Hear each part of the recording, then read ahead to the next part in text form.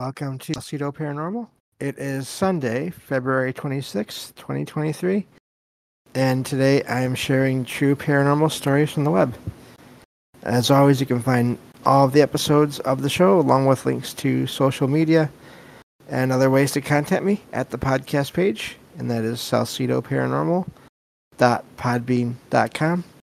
That's SALSIDO paranormal.podbean.com. Always happy to hear from you all, whether you have comments or questions or topic suggestions, or stories of paranormal experiences, whether they're your own or from others that you trust. Happy to either read those or have you join me on the show to talk about them. And so the plan for this week is today and Tuesday will be true paranormal stories from the web. Monday and Wednesday will be paranormal news. And then Thursday will be, Wednesday night, Thursday morning, will be another book review. No more Lovecraft, we're done with that, but gonna get back into some Stephen King, and then eventually we'll throw in some review of mythological stories as well. Alternate between those two. So that's the plan for this week. And thank you all for listening, whether you're here live, I see you all there, thank you, or you listen to the podcast feed, or the YouTube feed. I appreciate all the everyone listening, wherever you listen. So I have some stories to share today, obviously, so let me get to those, and then we'll get started. So let's see here. So I'm glad to be back. I definitely needed to get back to the 5-day-a-week schedule, even though I didn't really want to. But I feel a lot better now that I have. I think 7 was possible, but it's not fun, really. Just too much work. So anyway, let me get to this first story here, and we'll see how many of these we can get through today.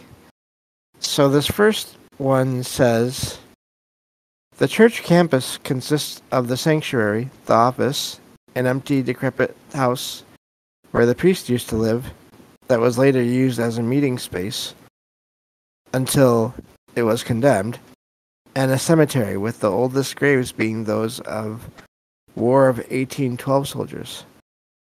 All of the buildings have stone exteriors.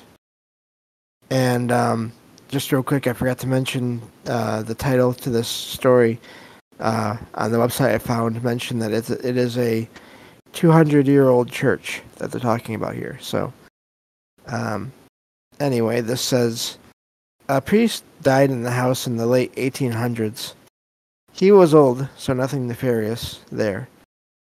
But he still haunts the place, which seems odd to me since he was a priest and obviously believed in heaven and all that. Why stick around? When I first started working there, I was in the office with a member of the congregation who told me that on several occasions when they left the old house and turned off all of the lights, they would turn around and see lights that had been switched off or switched back on inside through the windows. I believe in the paranormal and have had an experience myself, so I was intrigued. When I left the office that day by myself, I turned off the lights. At the last light switch, I felt almost an electric buzz through my finger. The office itself is so old, it wouldn't have surprised me if something wasn't grounded right. I didn't think anything unusual about it. I went back to my desk to grab my things and unlocked the door. Sorry, my Logan is demanding attention here, my cat.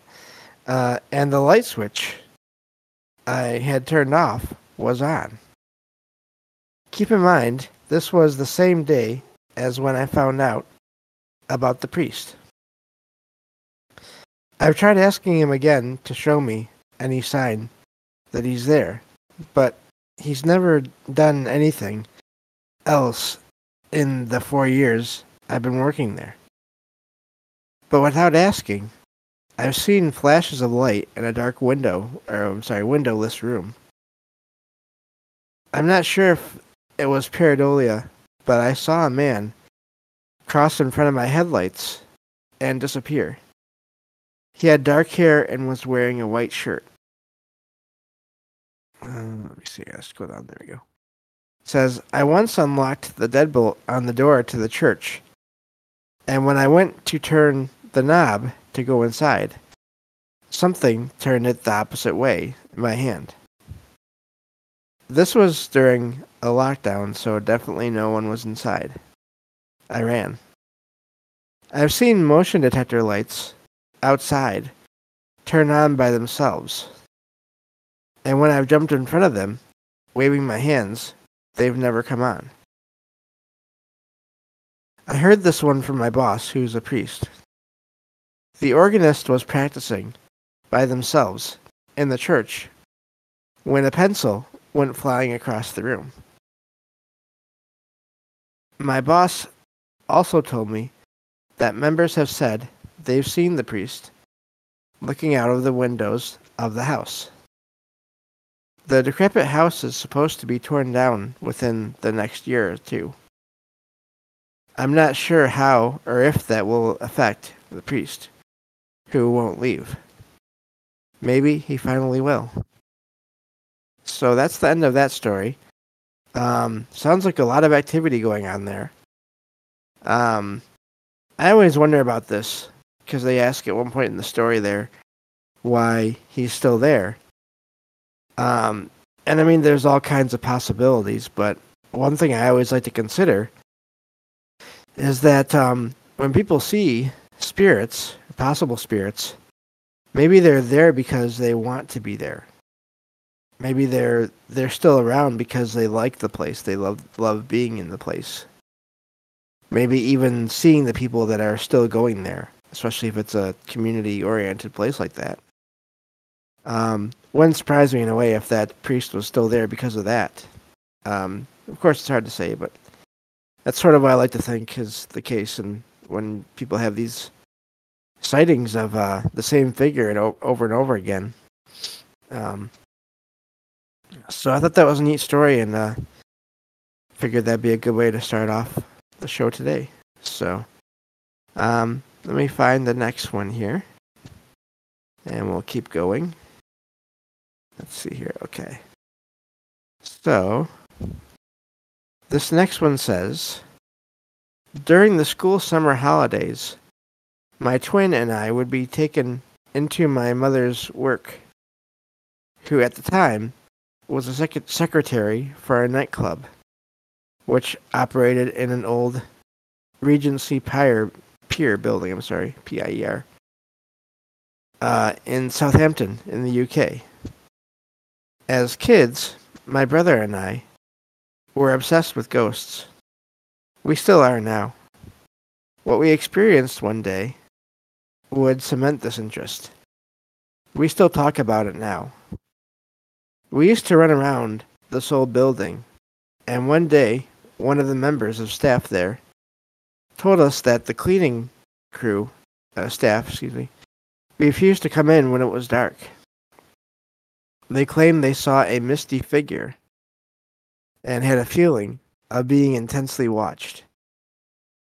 The chef told us that he sometimes came in early to start the food prep and would find all of the cupboards open, all of the pots and pans laid out in lines on the floor. The alarms never tripped.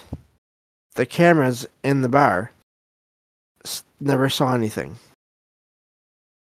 Well, this was music to our ears, and the first thing we did is visit the kitchen and ask, if anyone is in here, show yourself. Just a quick note here from me. As I always say with this, be careful if you do that, and always be respectful, because you never know what might happen. Getting back to the story here. It says, with that, some eggs on the side of the counter flew across the room, and smashed. We barreled out of there, and when I mean run, we were absolutely out of there in a flash. We ran to our mom, white as a sheet, and explained what happened. The adults there said maybe a truck went by, and the vibrations knocked them off. Absolutely not. And they say it then there. It says, this place was closed for ages. It reopened as a Thai restaurant, and I got to go to the opening night through some weird coincidence. As soon as I passed that kitchen again, for the first time in 15 years, I felt a cold finger down my back, and that feeling of being watched. I wonder if it's still up to its tricks for the new owners. So that's the end of that story. That's quite a lot of things going on there, just based on all the report from all the staff and everything. And then the kids, I do agree, it's hard to say what that was with the eggs. Although that reminds me of, I think it was the first Ghostbusters movie where they just started to explode in the kitchen. I mean, it could have been maybe, I don't know. I do sort of agree with the writer there that seems like a lot for them to go flying across the room. Seems like a vibration. I mean, I would think that if it was a vibration, they would just fall. But I could be wrong. But really neat story there anyway about all that stuff going on at that location. I wonder how many people. I mean, it sounds like it's changed hands over the years. I wonder how many stories there are that are just you wouldn't be able to find out about them unless you were to go there and research everything. So, neat story. So this next one here, let's see here. This one says, hello. I'm a 35-year-old female. I've always been sensitive to the paranormal and attracted things both human and non-human as long as I can remember. I have many stories.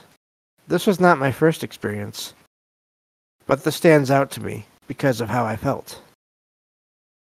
When I was a kid, about 11 or 12, I used to walk to and from school, and I would always take a shortcut through the local cemetery. One day after school, I was taking my shortcut through the cemetery, as usual, and I tripped and fell. As I went to get up, I saw bare feet in front of me, and I immediately felt very uneasy. I stood up, and when I did, I saw what looked like a woman standing in front of me wearing a white sort of nightgown sort of thing that went down to her knees. She was barefoot, and she had long black hair, and she was looking down at her feet. I felt very unsettled by her, like this I could be in danger feeling. I don't know if that's the best way to describe the feeling I got. It wasn't like a feeling of immediate danger, more of a be very careful sort of feeling, if that makes sense.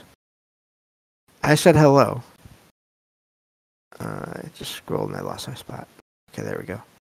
And she looked up at me, and that was when I noticed. Her eyes were blood red and looked very reptilian, with vertical pupils. When she looked at me, it was sort of like she was looking through me. She then spoke and said that I needed to be more careful and that I needed to get home. Then she disappeared. I never saw her again after that, and I have no idea what she was. But I somehow inherently knew that she could have easily hurt or killed me if she wanted to, but she didn't. If any of you have an idea of what she could have been, let me know. It says in the comments. But so that's the end of that story. I have no idea what that was.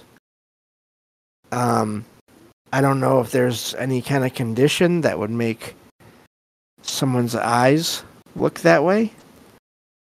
If not, then it does sound like maybe it was something inhuman. But it's so hard to tell because everything else about the figure appeared to be human-like.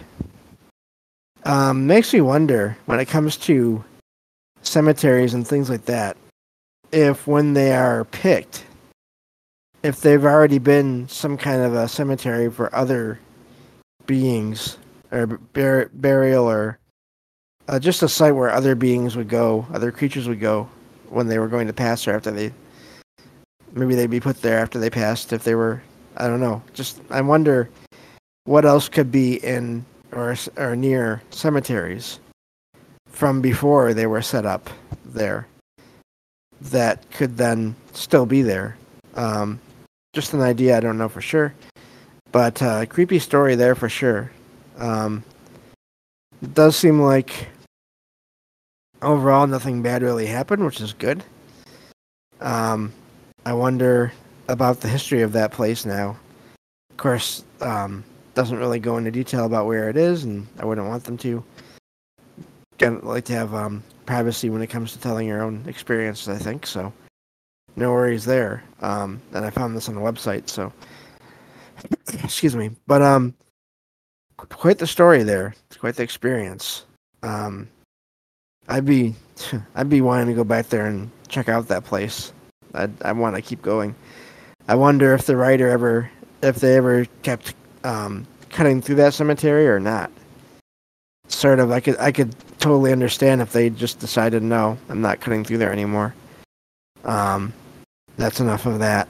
Even if it takes longer to get between the places they're going, just to avoid that kind of encounter again, I wouldn't blame them at all. So let me find the next story here and see how we're doing for time. I think we have time for one more, it looks like. So let me get to this one. This one says, one night my wife and I were headed home from a friend's house who lives in our same neighborhood. There was a small get-together. We said our goodbyes around 1 a.m. and we got in the car to drive the couple of blocks back home. Streetlights are far and few between in our neighborhood, so what we saw next was mostly by the light of my wife's headlights, but clear enough to leave us confused and awestruck. As we turned on our street, we both saw something crossing the road, maybe 10 yards ahead. An animal or creature that would have been bigger than a large dog, but smaller than a bear. It had pitch black fur, so dark it contrasted with an already dark background. The most disturbing detail was its gait or trot. The only way I can describe its movement, is by saying it moved the way a bipedal being would move if forced to walk on all fours. But it moved quickly, athletically even. The creature darted across the street from the side where our house is to the opposite side. We live in the suburbs. Each house is surrounded by connected fences. There are no gaps in between them. The fences are at least 6 feet tall. When we pulled up to our house and looked across the street, the animal was nowhere to be seen.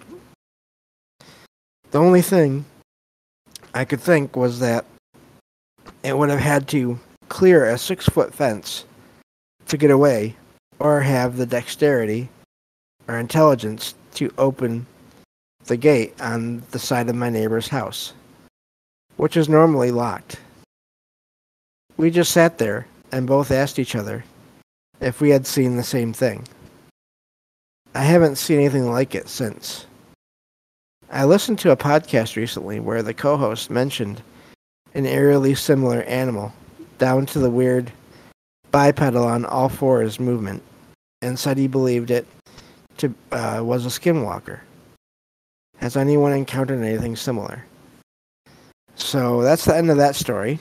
I'm wondering how it got away.